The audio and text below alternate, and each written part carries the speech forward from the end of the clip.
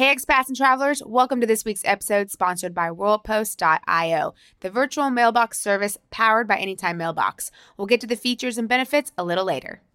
If you're interested in becoming an expat, whether you're moving to Portugal or another overseas location, I highly recommend you get your finances in order before you move. Yes, it's actually really important that you do it before you go. I know when we first got started, we did not do it that way, but if we knew John McNerney at Green Ocean Global, we would have gone to him as he's someone that is Lisbon-based and he is experienced with expat financial challenges. So he's a go-to person that we recommend. Right, he can help you with long-term investments, financial systems, and international taxes. And he's actually helped us, and producer Dan has used him to explore what it would be like to move abroad and see if it would fit his family's current financial situation. I think what's great about him is that he gives you personalized plans. He will look into your unique situation and he'll help you out. And this is honestly what's super necessary because we get tax questions and finance questions on the YouTube channel and literally no background from the person that's asking us the question. So now we've started to point people to John. Right, because everyone is different and everyone has their own unique situation. So you need an expert to help you out. All right, so visit greenoceanglobal.net for contact information and further assistance. Check out the show notes below.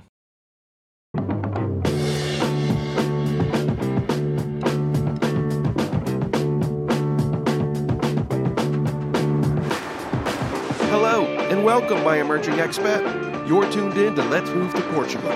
I'm producer Dan, and I have the distinct honor of bringing you YouTube travelers and our resident Portugal experts, expats everywhere's Kaylee and Josh. Each week they'll inspire, they'll educate, and they'll accompany you on your journey to Portuguese residency. This week on Let's Move to Portugal, Bill and Marcus share their captivating journey from rural Pennsylvania to a Portuguese mountaintop. Discover how they overcome challenges, embrace a new culture, and found the dream life with a biopool. Stay tuned for their life-changing adventure.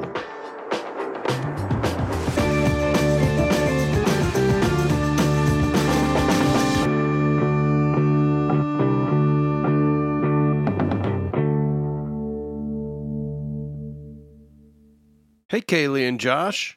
Hey, how's it going, Dan? Hi, Dan. Man, I'm doing well. We're back at it again. Now, you guys are about ready to wrap up your tour of the U.S. and hop on a cruise ship. Is that right? Yep, that's right. We have had a very fast 2 weeks being back in the States, and we're preparing to jump on a cruise. Nice. Yeah, it has gone by really fast, and it's been really great to see family and friends, but I don't know about you, Josh. I'm really looking forward to this cruise. 2 weeks. The only hesitation, I think, would be is if Sia gets some sort of like seasickness, which she's been on small boats before, but hopefully no motion sickness there, because then it'll be a long 2 weeks, but I think it'll be a lot of fun. What do you think? Yeah, definitely. I think it's been interesting because we've blocked out this kind of 4 weeks or 4.5 weeks of time, and I feel like the first half of our trip has absolutely flown by. Like 2 weeks went by so fast, and I bet it did. I don't know. I feel like we could have definitely spent another week with family and just getting to see them and catch up with them. Yeah. I think we maybe should have done 3 weeks, you think, back in the States rather?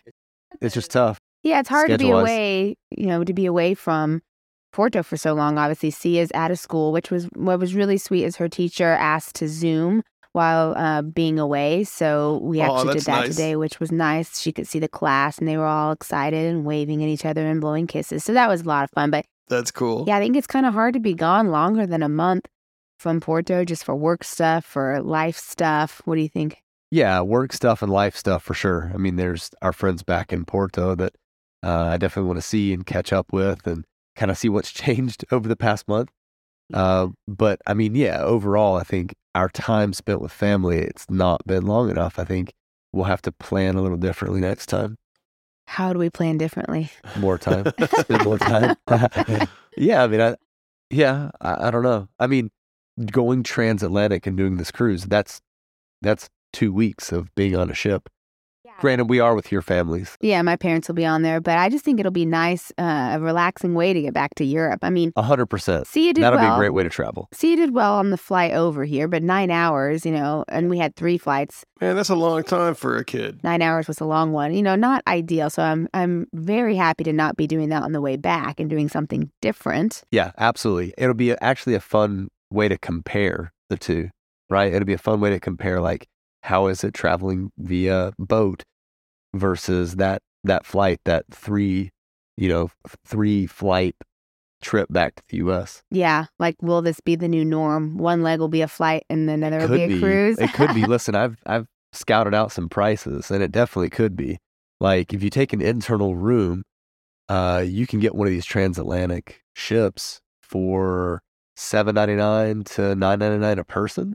Yeah. You know, I mean, obviously Wow. you have to have double occupancy in the cabin, but I mean, like, if you're trying to break it down like per day cost, you have your food and your hotel or your room paid for under $100 a night, which is crazy. And as long as you're not going crazy on the extra things that you can spend money on, then Oh, I don't spend extra money. no, we never do the alcohol packages or something. You got to drink too much for those on a cruise. Yeah, you drink Too yourself much. into oblivion. Get your money's worth, and it's not nice. So Yeah. but Problem is, when you buy a singular drink on those cruises, it's really expensive. yeah, like you gotta. $10-12. We have to maximize our wine limit. I think that you can bring on. I think each person With gets the bottles. I think each person gets 2 Is that for right? this one. I think each adult gets 2. All right. Well, what's been the best part of the whole trip so far? Yeah, I mean, I think sentimentally the best part of the trip so far has just been seeing family. And I would say, if I had to dive even deeper in on that, I would say Valencia interacting with her cousins, Yeah, definitely. right? So she has 2 cousins on my side, Oliver and Lucy Claire. And then she has 3 cousins on Kaylee's side. Yep, Talis, Eliana, and Mila. And they're younger. Like, on my side's a little younger than Josh's side, but all of them have just been so great with her. Amazing. Yeah, it, like, sitting back and watching it, unfold in front of our eyes. It's like, oh, I wish that we were able to give her more of these opportunities to interact with her cousins. Now, I will say this, we have worked really hard over the past week or so on trying to convince all of them to plan a trip to visit us in Europe, in Portugal more specifically, but in Europe in general. We told them, like, look, you make it to Europe, we'll meet you somewhere. Yeah, we'll definitely meet some of them anywhere, really. And we talked to my brother about actually Iceland. Iceland's a place that we haven't been yet, and I would really like to see the Northern Lights. So it's like, they're up in the Northeast, so I'm like, it's kind of like halfway. Let's do Iceland. And they kind of like the idea now that the kids are a little older, because they're a family of 5. So just those There you flights go. and stuff. Yeah, I already scouted out flights for them because their home airport is Baltimore, but they can also easily get to DC.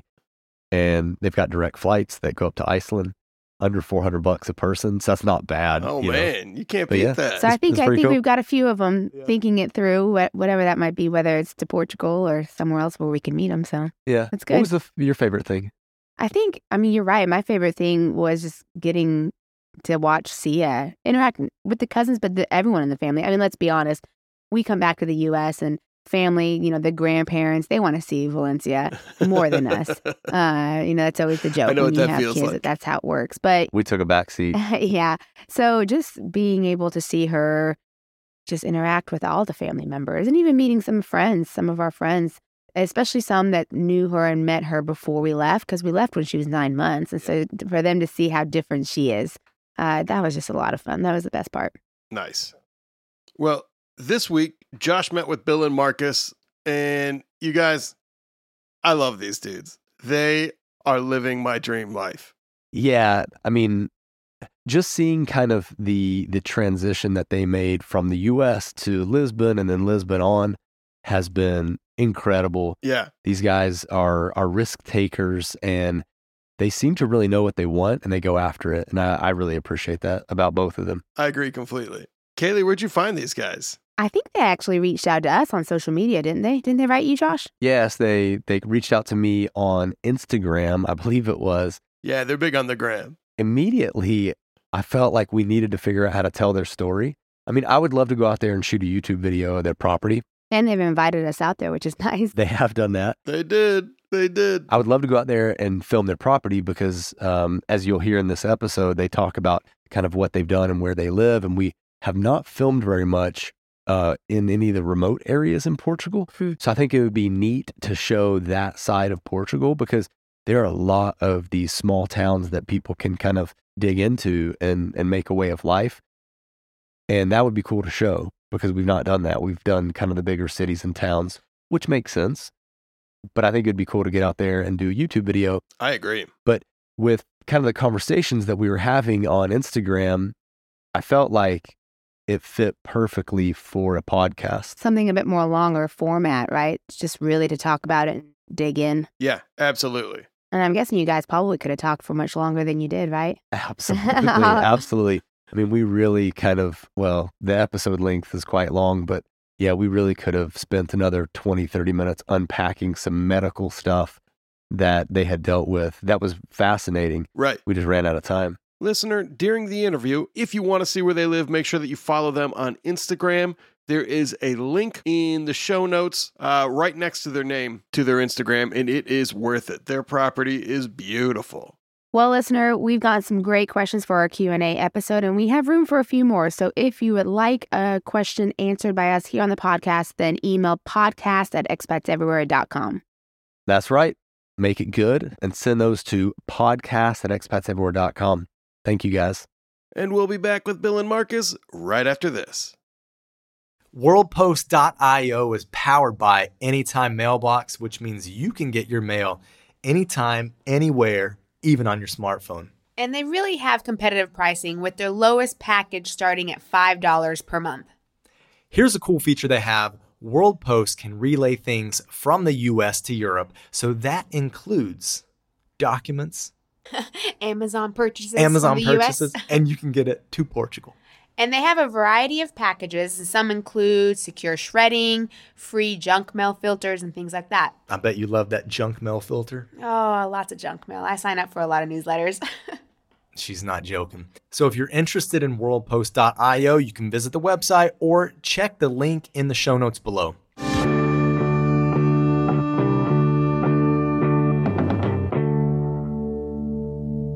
Okay, let's talk about Lusitano Dreams, because what they're offering is really great. Yeah, it definitely is. And Dallas actually has grown Lusitano Dreams since we first met him. So he's really getting his process dialed in. The thing that I like about it is it removes the barrier and choke point of the proof of accommodation, because that's been one of the biggest things that the D7 and the D8 for the long-term people have had problems with, right? Yeah, it's definitely something that is really hard to lock yourself into sight unseen. But here you can have a legitimate contract. You can rest assured that it's going to be a soft landing because you're coming into a furnished place in a good location and a livable location until you can kind of get your bearings and figure out where you really want to live. And the cool thing about it is that they can start your lease when you arrive. So you're not like burning a few months of cash essentially paying for an apartment or paying for a lease that you're not using. Yeah, that's one that's really hard to negotiate, trying to get a lease that starts when you want to arrive and not when you are actually applying. So the fact that they offer that as a service to where you're not, like you said, burning those months saves you a lot of money. Yep, Lusitano Dreams offers visa-friendly proof of accommodation, so that could be for the D7 visa or the D8 visa. And their properties include detached houses, apartments, room rentals as well, in different locations like Lisbon, Cascais, Lulé, and they're expanding too, so soon to be Porto and quite possibly Silver Coast. Yeah, which is really exciting. So check out Lusitano Dreams for more information. We have a link in the show notes below.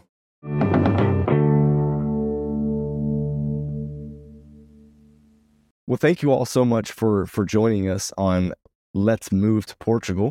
It's a pleasure for me to finally get to catch up with you all after exchanging emails and getting a backstory on your story. Why did you decide to move to Portugal? What were some of the determining factors in moving to Portugal for you? Well, in 2018, a very good couple of friends of ours had asked us to go to Barcelona with them on a 2-week vacation. And I had never been to Europe before.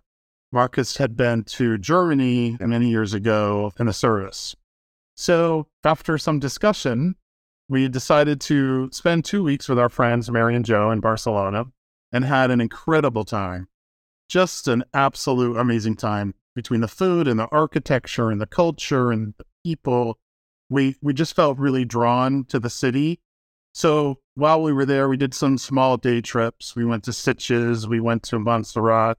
So when we came home, we thought, you know what, in 3 to 5 years, when I'm 59 and a half, we're going to move to Spain.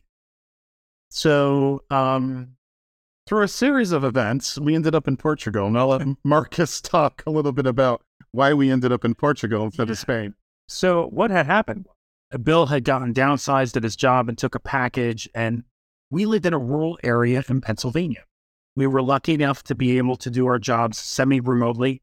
So living in a rural area was easy. But then when Bill had to change companies, the choices were very limited where we lived. And so we would have had to have moved to an urban center like New York City or Washington, D.C. for him to find equivalent employment. And then we started really thinking like, okay, well, we have to move, or do we? And we just move to Spain now. And in the end, what happened was we went through interviews with our financial planner and all of that, and we decided on a budget that we could start executing today, and that would take us through to our normal retirement disbursements. But then, after we told all of our friends we were moving to Spain, it ends up that Spain is not quite as easy to move to when you're older, if you have health issues. Bill's diabetic, we're both overweight. Getting insurance coverage in Spain was not easy for us.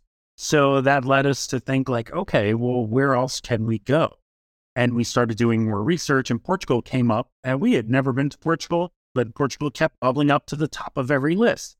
So we said, okay, well, maybe we already decided we were leaving. And once that decision is made, mentally, there's just no going back, right? So we had already left the country in our heads. Yep. So we said, okay, I guess we're going to Portugal. And we had plan B and plan C and plan D in our head, but Portugal came up to the top of the list, and we took a trip there in July after we had already sold our house, sold our cars, liquidated everything we owned, moved into our friend's summer house while we waited for our visa to come due. I mean, we did do some research. You know, We watched every YouTube video available about Portugal, including expats everywhere.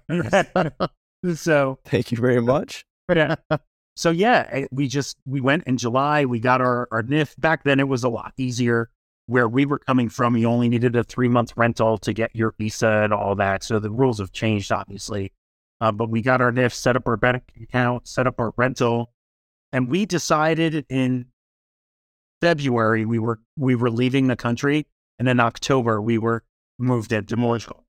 So it was really a rapid transition for us. Interesting story. Wow. We were in Barcelona in October of 2018, and we actually moved to Portugal October 1st of 2019, just 1 year later. Yeah. I arrived here with 6 suitcases. We literally sold everything that we owned. Yeah. And started over. Wow. So why? We wanted to retire early. And that's the short answer, right? We wanted to retire early, and doing that in the United States is almost impossible. Whereas here, it's totally possible. Okay. So first of all, Marcus, thank you so much for your service. We really appreciate that. Right. Why do you think so many Americans start with, hey, let's move to Spain? We hear that all the time. And Kaylee and I, we actually first got our journey abroad started in Spain. But I'm curious to hear from you, why Spain? Well, we had some experience there. We'd spent a couple of weeks. The people are very lively and, for the most part, very welcoming. The food was great. The architecture was very interesting. We thought living in Barcelona would be great because we were a half-hour train ride to Sitges. We're near the ocean. The weather's good. There's a lot of cultural events happening. But I think culturally, Spain just has better press too. Like it's bigger, yeah, and there's more people know about it. Right? Portugal is this little country in Europe that most Americans, and to admit, most of us are geographically challenged. Right? Yep. We've all heard of Spain. Many Americans just don't even know Portugal exists. I'm sure they do now, but go back 5 years, then start asking that question. I think people just didn't know about it. I'm curious, Josh, what you think, though, because I do believe it's true culturally. The Spanish people are a little bit more outgoing and a little more lively, where the Portuguese people are very friendly and welcoming, but a little more reserved.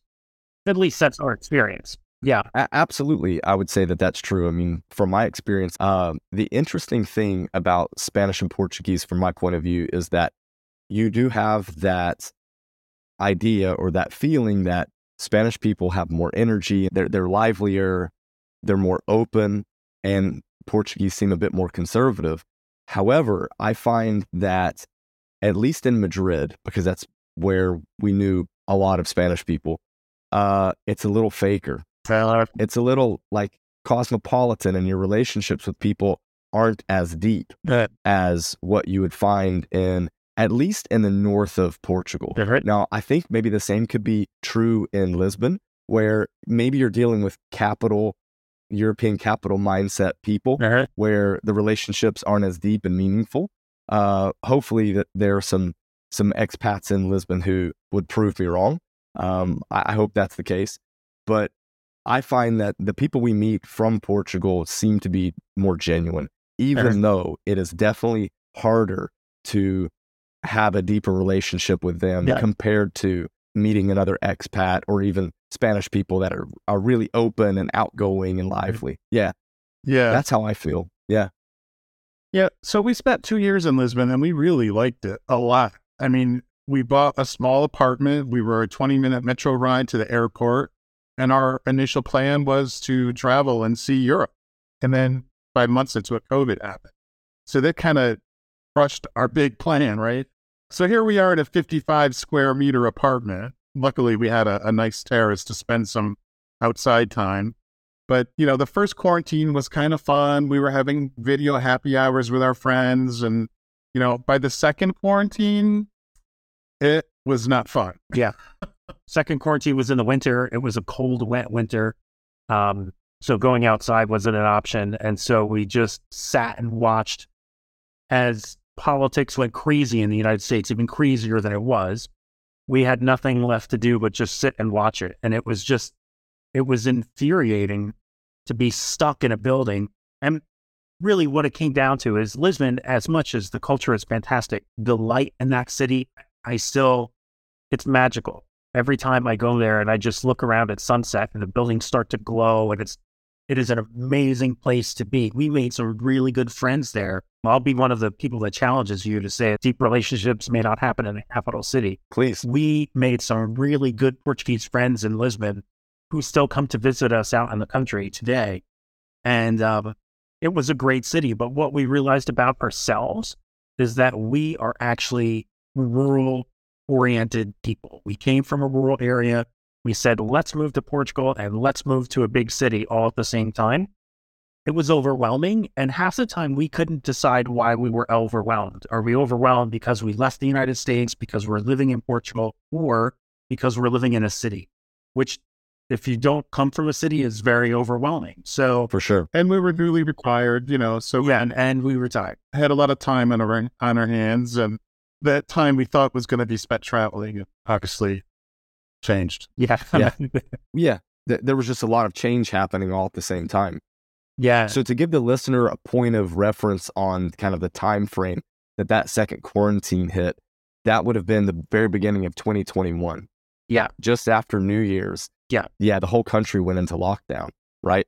Yeah, so that's when I just started looking online for rural properties. I mean, we have a lot of Facebook friends that had moved from the States to more rural places along the Silver Coast, and they were still out walking their dogs and kind of living life, where we were stuck in an apartment and couldn't leave our block.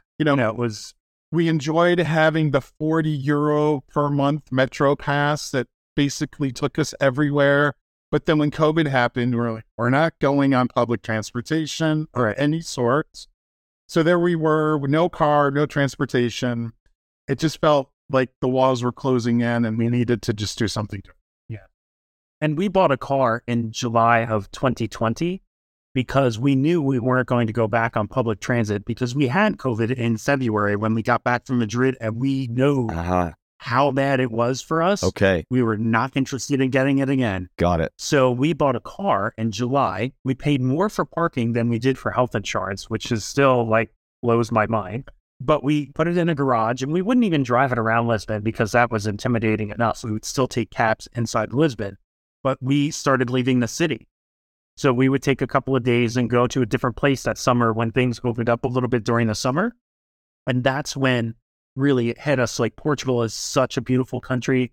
Everywhere you go, there is something to see. So Lisbon is not Portugal. Lisbon is just Lisbon. And Well said. that's something that I think a lot of expats need to realize and get over. Portugal is more than just Lisbon. Yeah, that's really well said. And I think, the same can be true for when people say the USA is New York City or Los Angeles. Right. Yes, those are the places that a lot of tourists go, and that's what they think. But a majority of the people actually have this kind of middle America lifestyle, right? That's more the average of the American experience. Very interesting. So I'm very curious to know, did you have several towns or villages that you fell in love with? Or was there one specific place, and then that's why you decided to move there? When I started looking at properties online, the first thing I thought was, well, we need to be near a major city. And it's either going to be Lisbon, Porto, or Coimbra, mostly because of healthcare. Not knowing that a year later, we would be very reliant on that healthcare, and we can talk about that later. We thought Porto, although we love the city of Porto, it just has a different feel for us than Lisbon. We felt that it was too far north. So we kind of drew a circle around Coimbra, like a 45-minute radius, and looked at properties within that circle. And that's where we found this house that's in a very small, tiny mountaintop village called Salgueiro de Lomba. It's close to Figueiro das Vinhas, and it's halfway between Coimbra and Tomar. And this area is mountainous. It reminds me of where we came from, just geographically. So it's green, it's mountainous, steep valleys and rivers. And so it just reminds me of Pennsylvania in a lot of ways. So it has this feeling that obviously I'm not in Pennsylvania, but it gives me that comfortable feeling of living in an area like this. Like we went out and got ATVs again, or motoquatros as they're called here. Oh, nice. So we can jump on dirt roads and ride for hours. It's fantastic. I mean, the cool thing is that we can actually take the ATVs out to dinner. You can ride them on the road. Yeah. But we frequently take them to the mountaintops, and the vistas are just incredible. Yeah. We've sort of recreated our lives from Pennsylvania here in the mountains of central Portugal. Well, okay, so let's touch on the kind of shift in cost of living, and we can also tap into kind of the healthcare costs since you brought it up. So you spent a bit of time in Lisbon, then shifted to a smaller town. What were some of the cost differences that you noticed? Well, the apartment that we purchased was 55 square meters. It was about, I would say it was a 1.5 bedroom. With a 40 square meter terrace. I think let's add that because that has a lot to it. Yeah. We bought that for $285. Ended up selling it 2 years later for $295. With all costs considered, we lost some money, really. Okay. By the time we paid the realtor's fees and all of that. Yep. We bought a 90 square foot old stone house that had been renovated 20 years ago. 90 square meter. No, I'm sorry, square meters. With a guest house that had 30 or 40 square meters for $165. Yeah. Now, we're going to put 50 into it easily by the time we take care of all the maintenance and that kind of thing. So, all said, we'll be in 200 probably. Right. And this has almost 3/4 of an acre of property, right? And it's got a bio pool and an orchard. And so this particular property, compared to what you get in Lisbon, I mean, it's not even, it's apples and oranges. You're from the capital to moving to half an hour outside of another major city. It's just the price comparisons for real estate.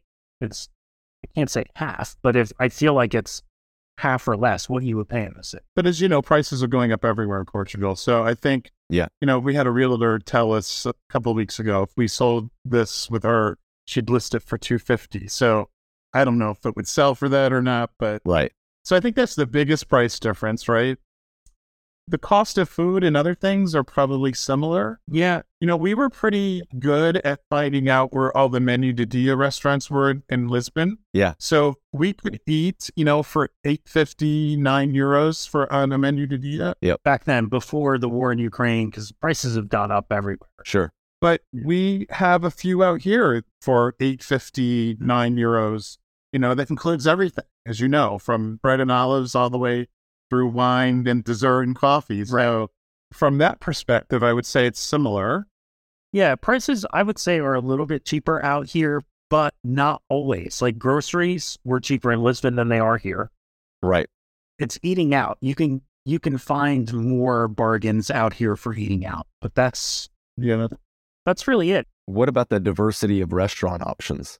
Do you find that's difficult? So Okay. I find that I've gotten much better at cooking ethnic food at home. Okay. So if we go to Coimbra has sushi and Chinese and, like all of that stuff. Yep. What's hard is even Lisbon, that the Asian food scene is a little bit one note. Like we love Thai food, we love Vietnamese food, and that's just not big in this country at all. Not yet, right? There might be one or two restaurants, but it's not common. But Indian food, all different kinds of Indian food, different kinds of Chinese food, that's all over Lisbon. Italian, all over Lisbon. In Coimbra, you can find that. But again, like Thai food and Vietnamese food is hard to find. Mexican food is getting better, but tough. Yeah, we lived in the Arroyos neighborhood of Lisbon, right in the center of the city, very close to the Arroyos Mercado. It's a great neighborhood. So within a 2-block radius, we had 3 grocery stores, the Mercado. We had a Mayo-shan right downstairs from our apartment, which was convenient during quarantine. Not so convenient every day when the truck pulled up at 7 o'clock in the morning outside of your bedroom window. Yeah. Was tooting the horn because everyone was parked illegally in the truck unloading zone. Yeah. So City life. things like that I don't miss about the city, but being able to walk to all of the grocery stores, The restaurant. 10 farmacias, the restaurant, the different neighborhoods and the different architecture, and I do miss those things. But for me, living here where there's just fresh air and we have a view of the mountains from our sunroom. And I will say this, just to circle back to restaurants, the Portuguese food here, like if you go out into the countryside, every area of Portugal has its specialties. Yep. And I personally think that the Portuguese food outside of Lisbon is better than what you find in Lisbon. So if you like Portuguese food, which I do, we went out to Tomar this morning to go to a market, and we stopped at just a random place for lunch. I had the best lamb, and it was €8.50 for a huge plate of stewed lamb. It was incredible. And that is, I just feel that kind of food is as good, if not better, than what you find in Lisbon. And at a great price. Yeah. Okay. So you were talking a bit about walkability in your old life in Lisbon. Do you have the same kind of walkability where you are now? Or do you find yourself overly reliant on a car? Definitely overly reliant on a car. I mean, Okay. we can walk through the mountains and the woods, and there's really not a destination that we can walk to. There's not a restaurant. There isn't a grocery store. We couldn't walk to the Centro de Saúde. So a little bit for context, right? The village that we live in is only about 12 houses. So there's no infrastructure in our village. The closest cafe is 3 kilometers away. Oh, wow.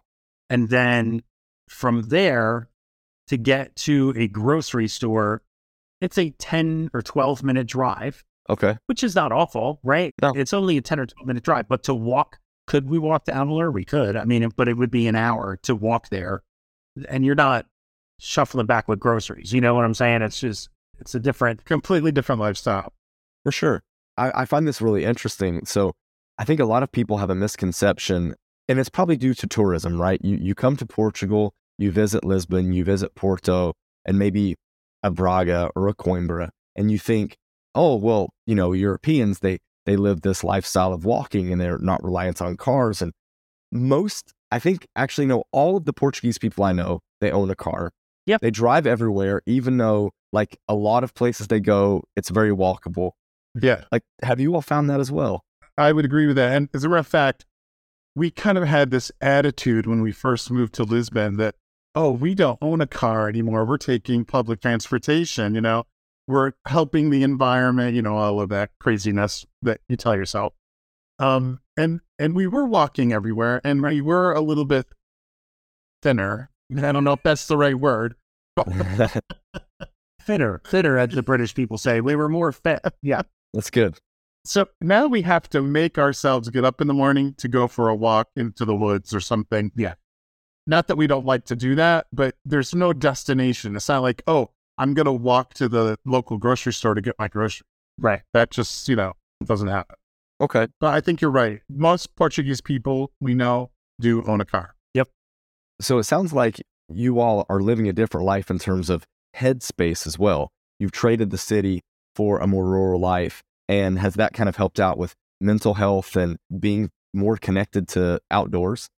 I think so for me. Yeah. This move has had a lot of challenges, but not the challenges that we expected.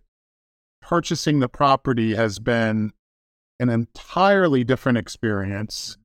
And we're 2 years in and we still don't have the scriptura for the property. Yeah, the big eyes. Why not? That's the reaction. Why not? That's a story for an entire episode. Right. And we could totally do an episode on what to know and what not to know when you're buying property in rural Portugal. We've got time. Let's go. Let's talk about it. Okay. So I'm going to give you the short version.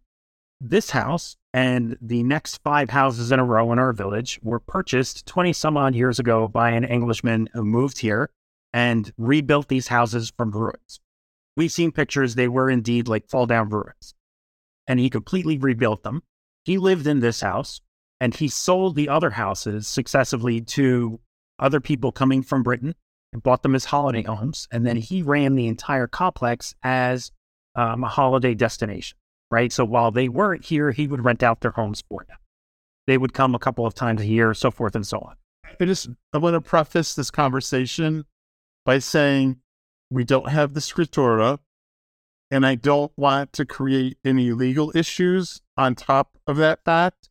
We do have a lawyer who's helping us through this, and everything is in place for the sale to go through, but there's just been a lot of complications. A lot of delays. I'm going to keep it totally PG. Can you explain what a scriptura is? Yeah. In short, the scriptura is signing the deed, signing over the deed from one owner to another. So what happens is we're looking at properties. We fall in love with this place. We do a handshake deal with the owner. He tells us a lot of things about the property and the adjoining properties, which turn out not to be truthful. So through a very long process, the truth does finally come out. We were able to settle a lot of it.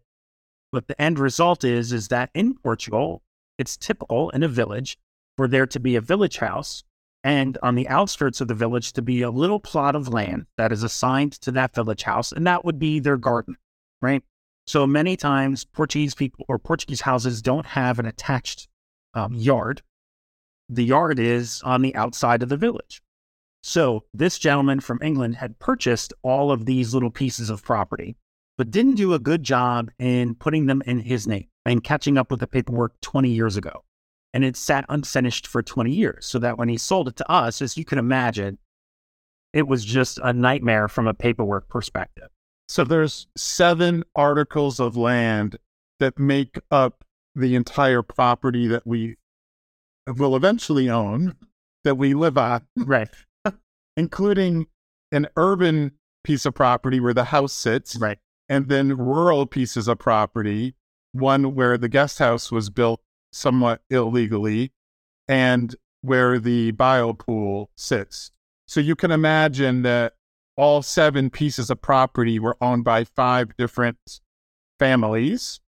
One family, someone died, and then the Portugal laws around the property goes to the Inheritance. the children, and et cetera, et cetera.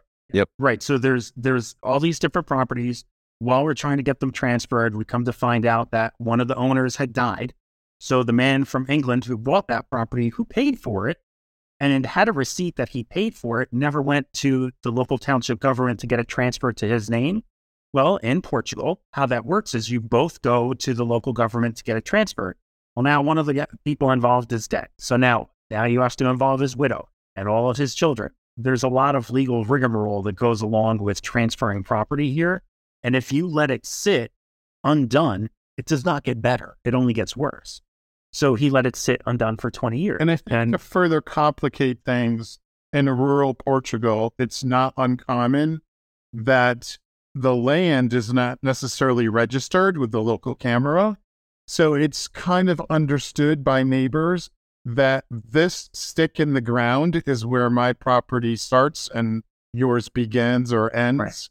So there was a little bit of that. Right. And then the final complication, the previous owner had gotten sick, which is why he was trying to sell the property in the first place, moved back to England, and he passed away in August of last summer.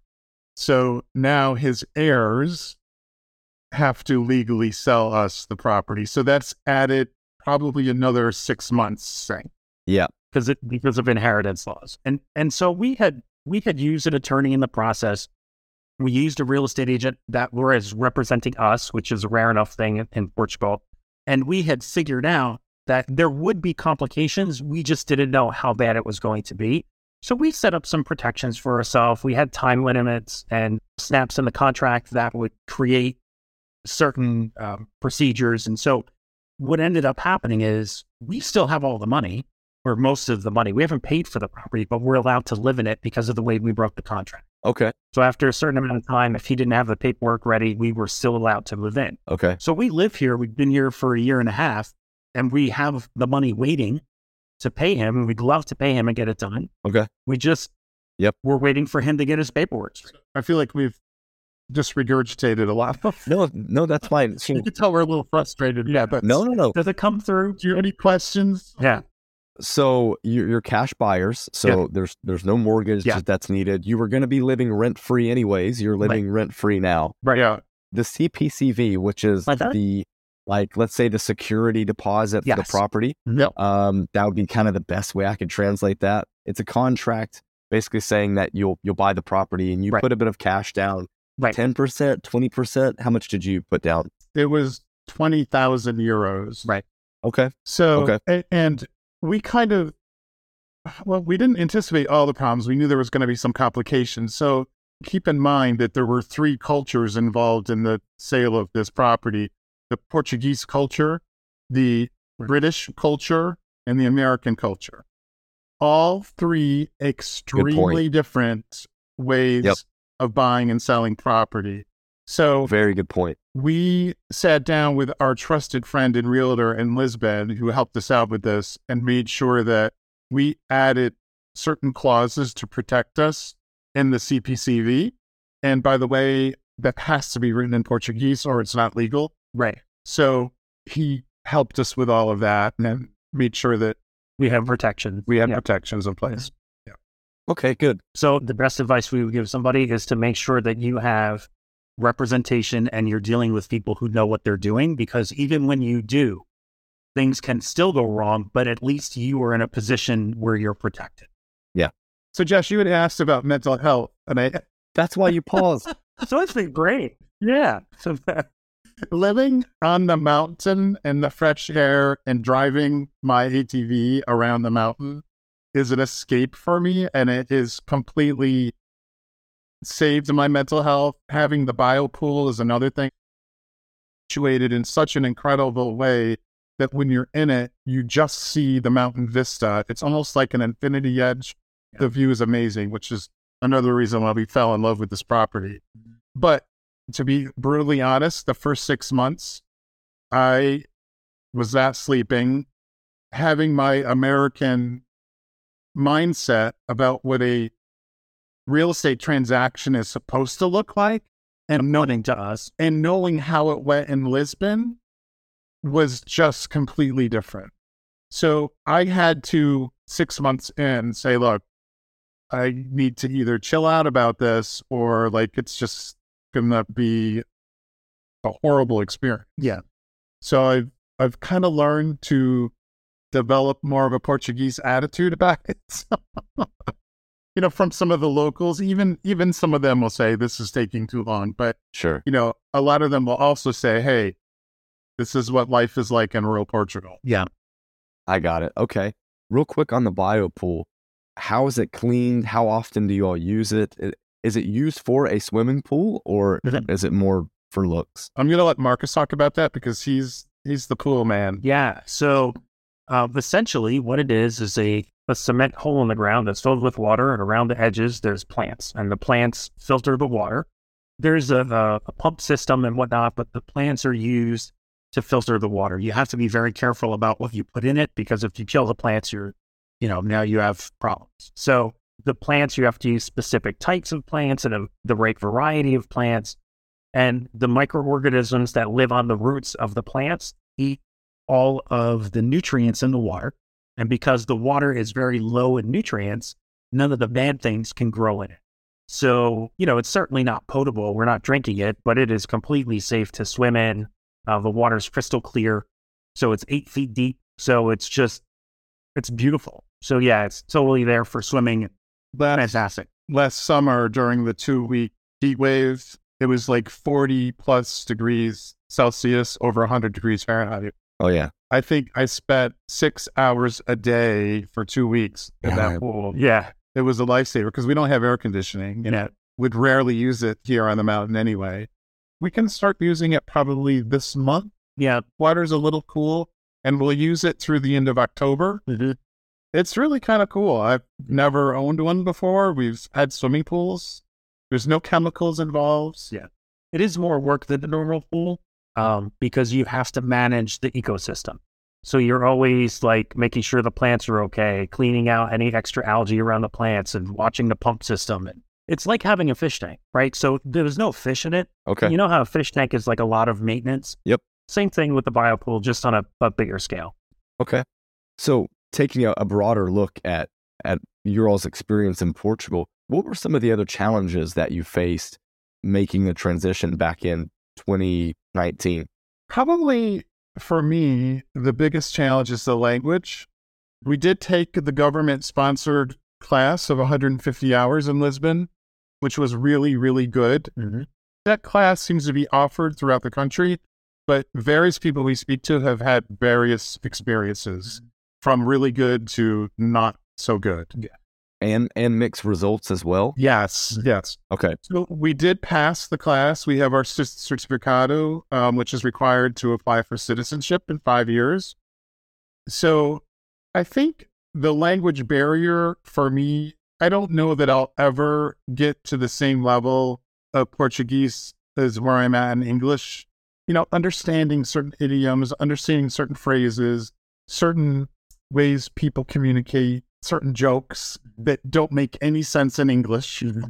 I remember being invited to a party every summer where it's all Portuguese people.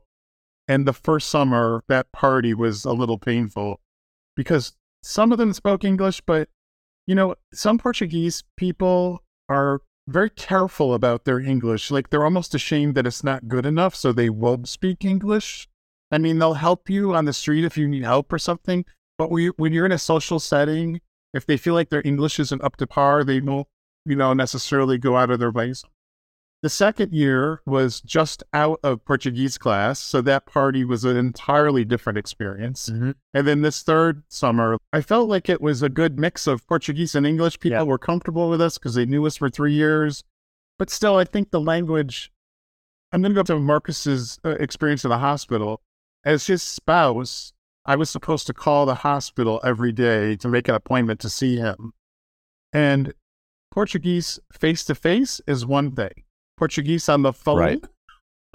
It's much more difficult. Yeah. That's so easy. Yeah. And it was very frustrating. So I kind of got to the point where when I got to the hospital, they allowed me to make an appointment in person for the next day.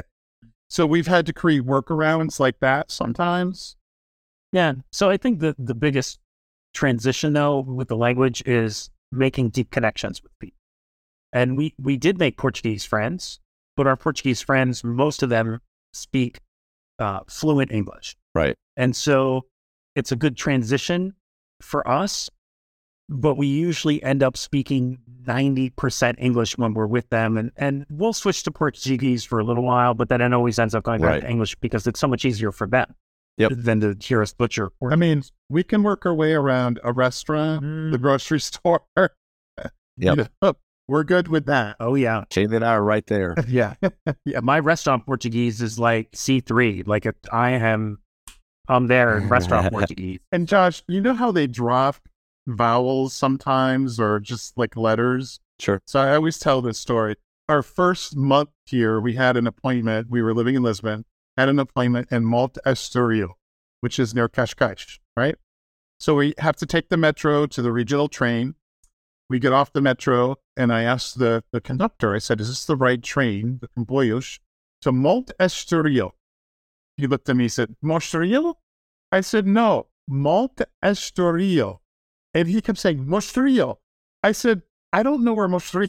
I wasn't making the connection at all. I thought it was another place somewhere. And then he kind of laughed and said, I'm joking with you. It is Monte Estoril, but we say Mostril.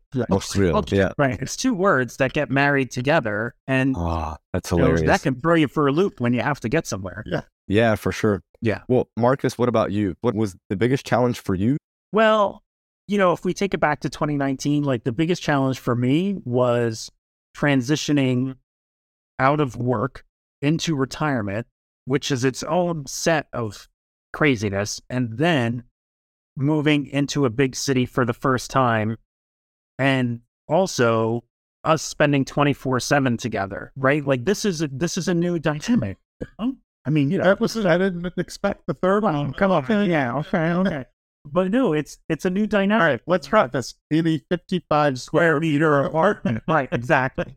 So what happens is you become to depend on each other, which our relationship has gotten so much deeper. I mean, we've been together 18 years, but the last 3.5 have completely changed us, and leveled up our relationship, because you have to depend on each other in a way that you just don't when you're living in your native country. Bill and Marcus, I'm so happy to hear that over the past 3 years, a little more than 3 years, you guys have really found your feet in a different spot than you thought you'd be.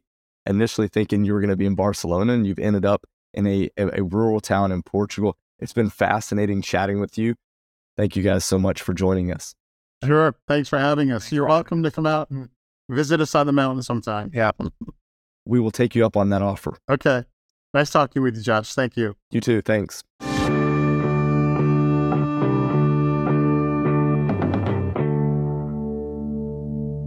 So listener, we know that you are preparing to move to Portugal. We did everything ourselves for the D7 visa. So we have a DIY D7 course. We also have a DIY remote worker course now, since they've split those up. And if you're already here, we have a living in Portugal course for you. Now, the difference between the D7 and the D8 or the digital nomad visa course that you could get is if you have active income, you should be getting the digital nomad or D8 course. If you have passive income, you should be getting the D7 course. And we have a special promotion for anybody that is a listener of this podcast. If you type in podcast at checkout, you will get $15 off. So these will just guide you through exactly what you need. They stay up to date as things change. And once you purchase it, it's yours for life. So if you're not ready to go now, you can still get it and take a look, and you can use it later on.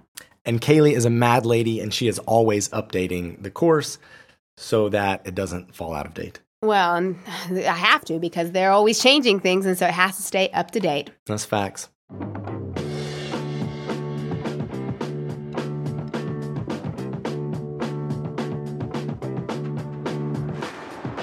Thank you so much for joining us this week on Let's Move to Portugal. Contact info for all the services mentioned are in the show notes. If you like the show, please subscribe. If you love the show, please tell a friend, connect with us on our socials, and if you want to help us out, give us a review on your podcast player. Expats Everywhere presents Let's Move to Portugal is produced by Time or Money Productions. Expats Everywhere researches our guests, and we do our best to provide factual and relevant information at the time of the recording. Despite our best efforts, we can make no guarantees as to the accuracy of what you've heard in this episode. We highly recommend that you do your own research and check your own facts.